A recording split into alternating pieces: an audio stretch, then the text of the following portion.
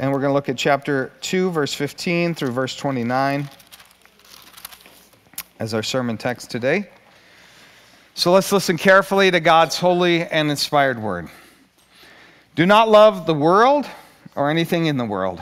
If anyone loves the world, love for the Father is not in them. For everything in the world, the lust of the flesh, the lust of the eyes, and the pride of life, comes not from the Father, but from the world. The world and its desires pass away, but whoever does the will of God lives forever. Dear children, this is the last hour. And as you have heard that the Antichrist is coming, even now many Antichrists have come, this is how we know it is the last hour. They went out from us, but they did not really belong to us. For if they had belonged to us, they would have remained with us. But their going showed that none of them belonged to us. But you have an anointing from the Holy One, and all of you know the truth. I do not write to you because you do not know the truth, but because you do know it, and because no lie comes from the truth. Who is the liar? It is whoever denies that Jesus is the Christ. Such a person is the Antichrist, denying the Father and the Son. No one who denies the Son has the Father. Whoever acknowledges the Son has the Father also. As for you, see that what you have heard from the beginning remains in you. If it does, you also will remain in the Son and in the Father. And this is what he promised us, eternal life. I'm writing these things to you about those who are trying to lead you astray. As for you, the anointing you received from on high, from him remains in you, and you do not need anyone to teach you. But as his anointing teaches you about all things, and as that anointing is real, not counterfeit, just as it is taught you, remain in him. And now, dear children, continue in him, so that when he appears, we may be confident and unashamed before him at his coming. If you know that he is righteous, you know that everyone who does what is right has been born of him. This is God's holy word. Let us pray.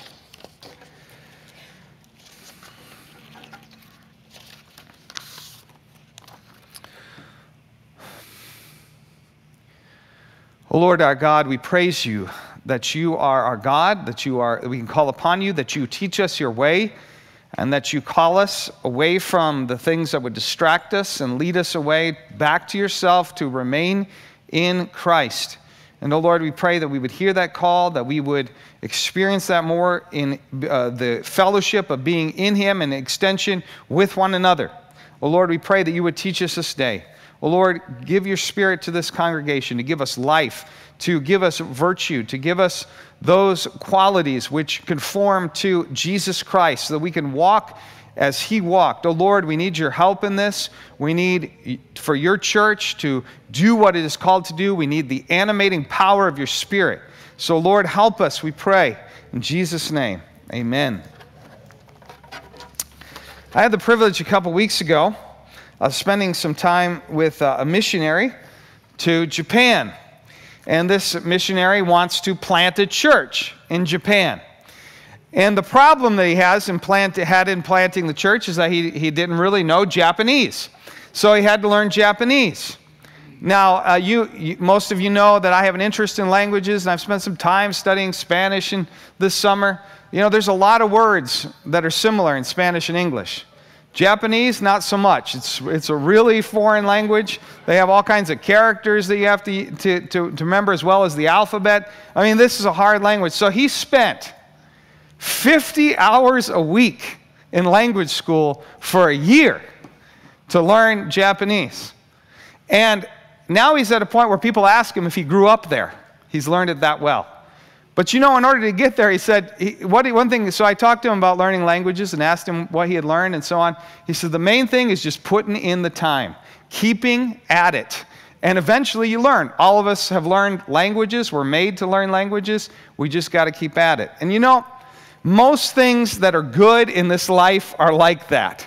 If you're really going to experience the blessing of them, you have to keep at it. Whether it's relationships, whether it's skills, whether it's going up in your job, starting a business, whatever.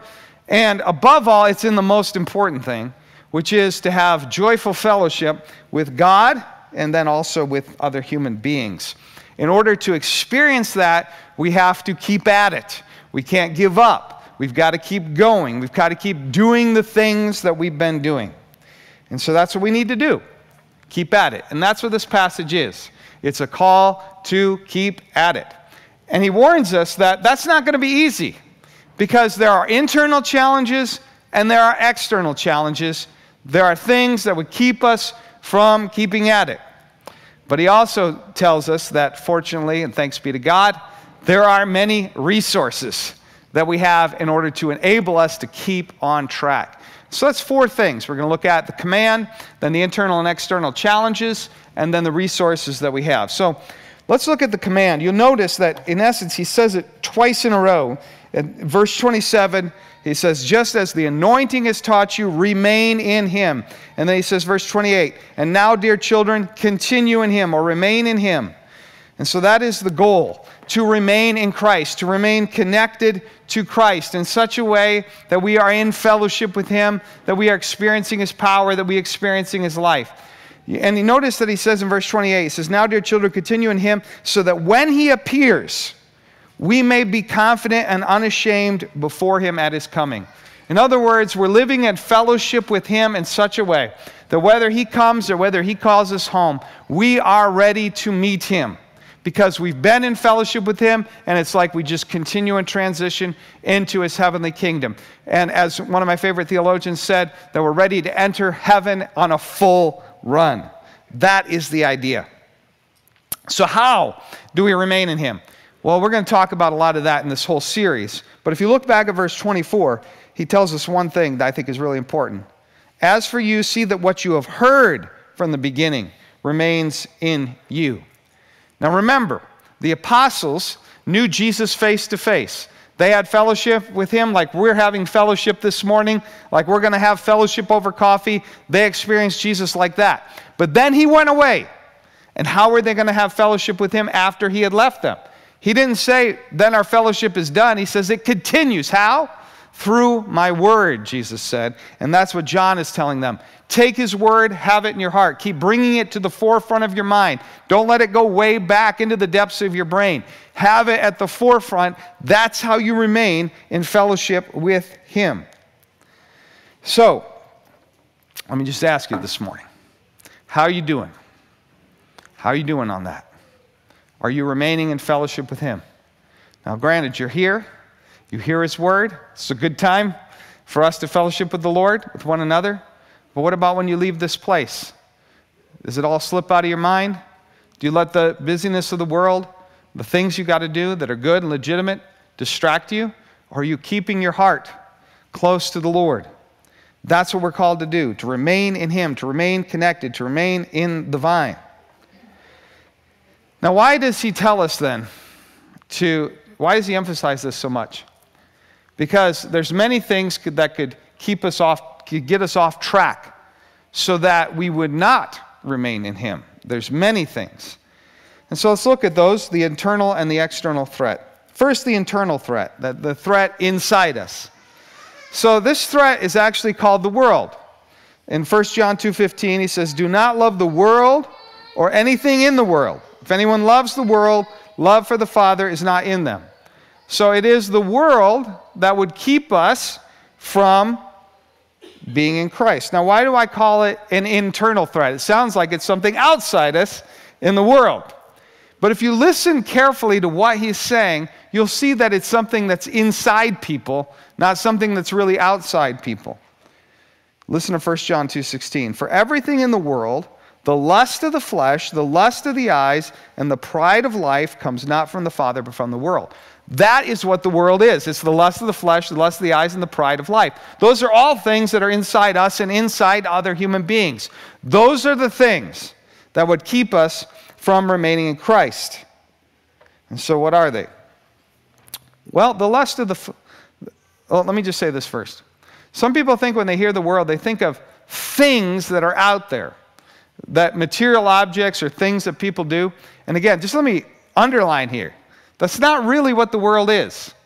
All things God created are good. It's the approach that we take to those things in the world that makes them worldly, that is, opposed to the Lord. It's an attitude. It's a way of life. It's a way of looking at the world that is worldly. And it's in other people. It can influence us, but it's also inside us. And we have to be aware of that. If we're going to remain in Christ, these are the things we have to battle against. So what are they? The lust of the flesh, the lust of the eyes, and the pride of life. So the lust of the flesh, we can understand it as the fact that we have certain needs. Our flesh does. Our body, clothing, food, in northern climates, shelter, and so on. And all these things are things that can distract us, that can keep us from the Lord. Jesus warned against this in Matthew chapter 6. He said, this is the way of the world. This is what the world does. They run after all these things. They're concerned about those things. Now, and what does Jesus say is, make your first priority heaven, the kingdom of God, and then all these other things will be given to you as well. But it's so easy to let our anxieties about basic provision for life keep us from fellowship with Christ. But then secondly, we have the lust of the eyes. Now, Solomon says, the eye of man is never satisfied. Because even if we have the basic provisions of life, there's always more that we can have. Read his sermon, the book of Ecclesiastes, where he talks about all the things that his eyes saw that he wanted to do. Build big buildings, gather servants, have flocks, and so on, all these things. This is the lust of the eyes. It's having more, it's doing something bigger, which is not, again, always wrong, unless it takes over our heart. That's the lust of the eyes. And I think that for most of us in America, this is the big temptation. Thanks be to God, surviving in America is not hard. I mean, we have a basic provision. We have food, we have shelter in abundance, we have, even with the shortages we could switch over to something else. If there's no beef, we can get chicken. You know, if there's no beef and chicken, we have beans. I mean, we have so much stuff here. But then, that doesn't say, we often don't take that and say, now I'll cash that in, I'll devote all my time to serving the Lord. Instead, we let other things distract us. Our tools, our toys, our sports, or our church life, or our family life, whatever the case may be. It doesn't take much to get us distracted. But then we have the pride of life. And the pride of life is really seeking to make ourselves the center of the world. And we can do that by seeking to create a big empire where everything is around us, or we can shut everything off where we're in charge of our little empire and we don't have anything to do with anybody who will not acknowledge us at the center, or even that we make such a small world where we can only enjoy pleasure. And that's where most of our addictions come from, is from the pride of life. Now, it's easy to see that this world and that mindset is opposed to God. That you can't have that as your center of your existence and have God at the same time. The world is telling us to focus on provision for our lives. It is telling us to focus on enjoying the things in this world. It tells us, make yourself the center of everything by building a large or small empire. And these impulses are all inside of us, and the people of the world have an ally inside us that wants to join them. So we have to fight against all these in order to keep that joyful fellowship with God and man. That's the challenge. All this stuff coming at us, and we've got to say, we got to keep focused on the Lord. Now that's the internal challenge. So what's the external challenge? Well, John has a word for that too. It's called Antichrist. 1 John 2:18, he says, "Dear children, this is the last hour. As you have heard that Antichrist is coming, even now many Antichrists have come. This is how we know it is the last hour." So there's the word Antichrist, and of course it means anything that is opposed to Christ. There is, we could say, an Antichrist or the Antichrist, which is a manifestation of all that opposes Christ, that is destroyed at the end of the world and manifested at the end of the world. And what exactly that's going to look like, it's somewhat hard to tell, but the Bible speaks of that. But then it also says that there's not just this one Antichrist, there's many Antichrists. In verse 22, he describes it. "Who is the liar? It is whoever denies that Jesus is the Christ. Such a person is the Antichrist, denying the Father and the Son." So John was concerned in his day that some people would simply give up on Christ because following teaching of those who opposed Christ. Now, this may have been what's called Docetism, which was a denial that was basically said the material world is evil. And so Jesus Christ didn't really become a human being. He just appeared to. And that was a teaching that the early church had to reject, because it's contrary to who God is and to his creation and who Jesus is. But it also could refer to those who say they believe in the Father but also rejected the Son. And if you look at John 5:21 through 24, you can look at it later, you'll see that it says almost exactly what John says here. And he was opposing those who Jesus was encountering, who said, we believe in the Father, but we reject the Son. He said, no, you either believe in the Father and the Son, or you don't believe in the Father or the Son. Now in our day, those things too are there. There's plenty of false teaching out there. But I really think there's two things that probably affect our congregation, the people that we know the most. One is the idea that all religions are the same.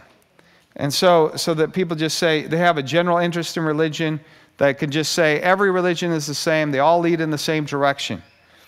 The problem with that is to say that all religions are equally true is, first of all, a statement that I am able to see all the religions, to know that I can see them better than all of y'all, and I know that they are all the same. So that's an absolute claim. It's not a rejection of truth. It's a truth claim. But then also, all the religions of the world make claims that contradict one another. And ultimately, what this ends up meaning for saying all religions are the same means that we deny that Jesus Christ has come in the flesh, that he alone is the substitutionary sacrifice for sins, and that it is in him alone we have forgiveness. That's where that cashes out. That's where that ends. And so, but it's easy to fall into that because it's easy and there's a right sense in which we want to be at peace with people and show love to people. And the Bible certainly commends that, but not at the cost of truth. But the second one is probably the bigger one. It's not that we think through this so much. It's more just indifference, that these things don't matter. And a lot of times this isn't real well thought out. It's more just like, it's just people just start doing stuff, they get busy, and then it's like, this doesn't really matter. I'm living my life, and it really doesn't matter what that stuff about God, that stuff about Christ, and I can just enjoy my life here. Of course, the problem with that is that nobody knows how long they're going to enjoy their life. There are bigger issues of the world and of ourselves, of life and death, and we need to confront that.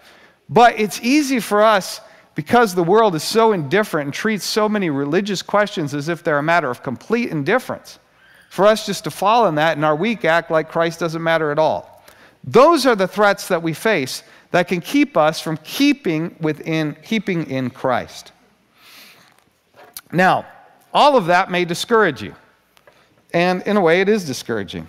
But the Bible doesn't only give discouragement, it gives encouragement, and it discourages us so that we can find encouragement in the right place. And the good news of this passage is that there are significant resources to help us keep at it, to help us remain in Christ. And what are those? The first resource is the promises of God's Word. The promises of God's Word.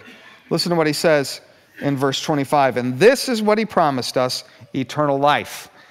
When he's thinking about the lust of the flesh, the lust of the eyes, the pride of life, and the Antichrist, what does he point them to? There's a promise. Eternal life. Now, eternal life is not just endless life, it's a quality of life. It's a life lived in joyful fellowship with God and man. As Jesus said, this is eternal life, to know you, the only true God, and Jesus Christ, whom you have sent. It's joyful fellowship with God and man that lasts forever. As it says in verse 17, the world and its desires pass away, but whoever does the will of God lives forever. So how do we put down all these things that threaten us, that want to take our attention, or trying to make ourselves the center? Well, we realize that we have all goodness and the best way of life, a way of life that lasts forever, even when it seems tough, in Jesus. And how do we know that? Because God has promised it. So we keep those promises at the center of our lives, and we realize that if we seek first the kingdom of God and his righteousness, everything will be given to us. And that's how we put down the temptations of the world. The Word of God is a powerful resource to enable us to keep at it. And that's why we need to keep in the Word. Again, I just highly recommend to you that you have some sort of plan for keeping in the Word. It's so fundamental. It's not that this will solve everything. You can do this in a way that doesn't fellowship with God. You can have the Bible without fellowship with God. But if you're going to have fellowship with God, you really got to have his Word, because that's how he fellowships with us. So have some sort of plan, some time a day when you read a chapter of the Bible or half a chapter or a psalm or something like that, that gets your heart focused on the Lord. That's the resource God has that he's going to use to keep us keeping at it. The second resource is that while we have all sorts of junk that remains inside of us, we also have a new life that is within us, that is striving towards this right way, that is keeping us keeping at it. It's really astonishing what he says. He says that they have an anointing. Listen to what he says in verses 20 and 21. He's saying, look at all these bad things people are doing, everybody's leaving and stuff, but you have an anointing from the Holy One, and all of you know the truth. I don't write to you because you don't know the truth, but because you do know it, and because no lie comes from the truth. You all know the truth. You have this anointing. It's a very high view of the Christian. What does he mean by anointing, though? Well, in the Old Testament, they would anoint people with oil. And it's a fancy way of saying they pour oil on their head. And what they would do that is a way of setting them aside to a particular office or duty, like a king, like a priest, like a prophet. And they would do that, and then that person would be set aside to be a king, prophet, or priest. And that's, in a way, what God is saying is here. A Christian is like being set aside to an office or duty, to reign with Christ, to seek and pray for others, to make known his word. We are prophets, priests, and king under the great prophet, priest, and king. Now, this anointing in the Old Testament was also often accompanied by the power of the Holy Spirit coming visibly. And so sometimes when people would receive an anointing, they would actually prophesy, or they would be empowered to do something that they couldn't do before. And so when we think of the anointing, we need to think of it not simply as setting aside through the word or through oil, but also as the power of the Holy Spirit. So when we're talking about the new life within us, and as you can read all throughout the Bible, that new life is a life of the Holy Spirit. It's God living and working in us. There are new characteristics in us, but they're also sustained and empowered by God himself, working especially through the third person of the Trinity, known as the Holy Spirit. And you can see that what this Spirit does within us is enable us to keep at it. Verse 29, if you know that he is righteous, you know that everyone who does what is right has been born of him. So if we are born into this new life, that's how the new life is described here, then that enables us to keep doing what is right. And so we are enabled to keep at it. So there's a power within us that is working towards what is right. And what we're going to see throughout this book is that this life that is in us cannot fail. This life cannot perish. It remains in us. It may grow dim. We may see it less at times, but it remains. Now, what about the people who walk with Jesus for a time and then leave and no longer walk with him? Does that mean that the life of God failed? No, John has an answer for that. He says, here's how we're to think of people who turned away. Verse 19, they went out from us, but they did not really belong to us. For if they had belonged to us, they would have remained with us. But their going showed that none of them belonged to us. That life is so sure to remain that if someone leaves, we know that that life was never really there, in spite of appearances. That's what the Lord teaches us here. So the second power, or the second resource, is the power of new life within us, empowered by the Holy Spirit. The third thing we have going for us is the church of God. Now, this is not stated explicitly, but it's implicit. Because this call to remain, this call to keep at it, where does it come from? It comes from the apostle, comes from the church, calling us to keep at it. And that's what the church can do. They can help us, they can call us, they can warn us, they can encourage us, they can help us when we are struggling. And so when it comes to the church, we need to make use of it. Are you struggling today with doubts? Do you feel yourself having trouble keeping at it? Well, there's a room full of people here that want to help you. Don't just keep that within. Come talk to me. Come talk to one of the elders. Come talk to some of the many people here who can help you. People who've helped me as I've been walking along. The church of God is a resource. So we don't need to despair in the face of the world, because we have the Word of God, we have the new life within us, and we have the church of God. So what should you take away from this message? Well, I want to encourage you that you are the people who've kept at it. You've kept at it. You've done it. That life remains in you. You have that anointing.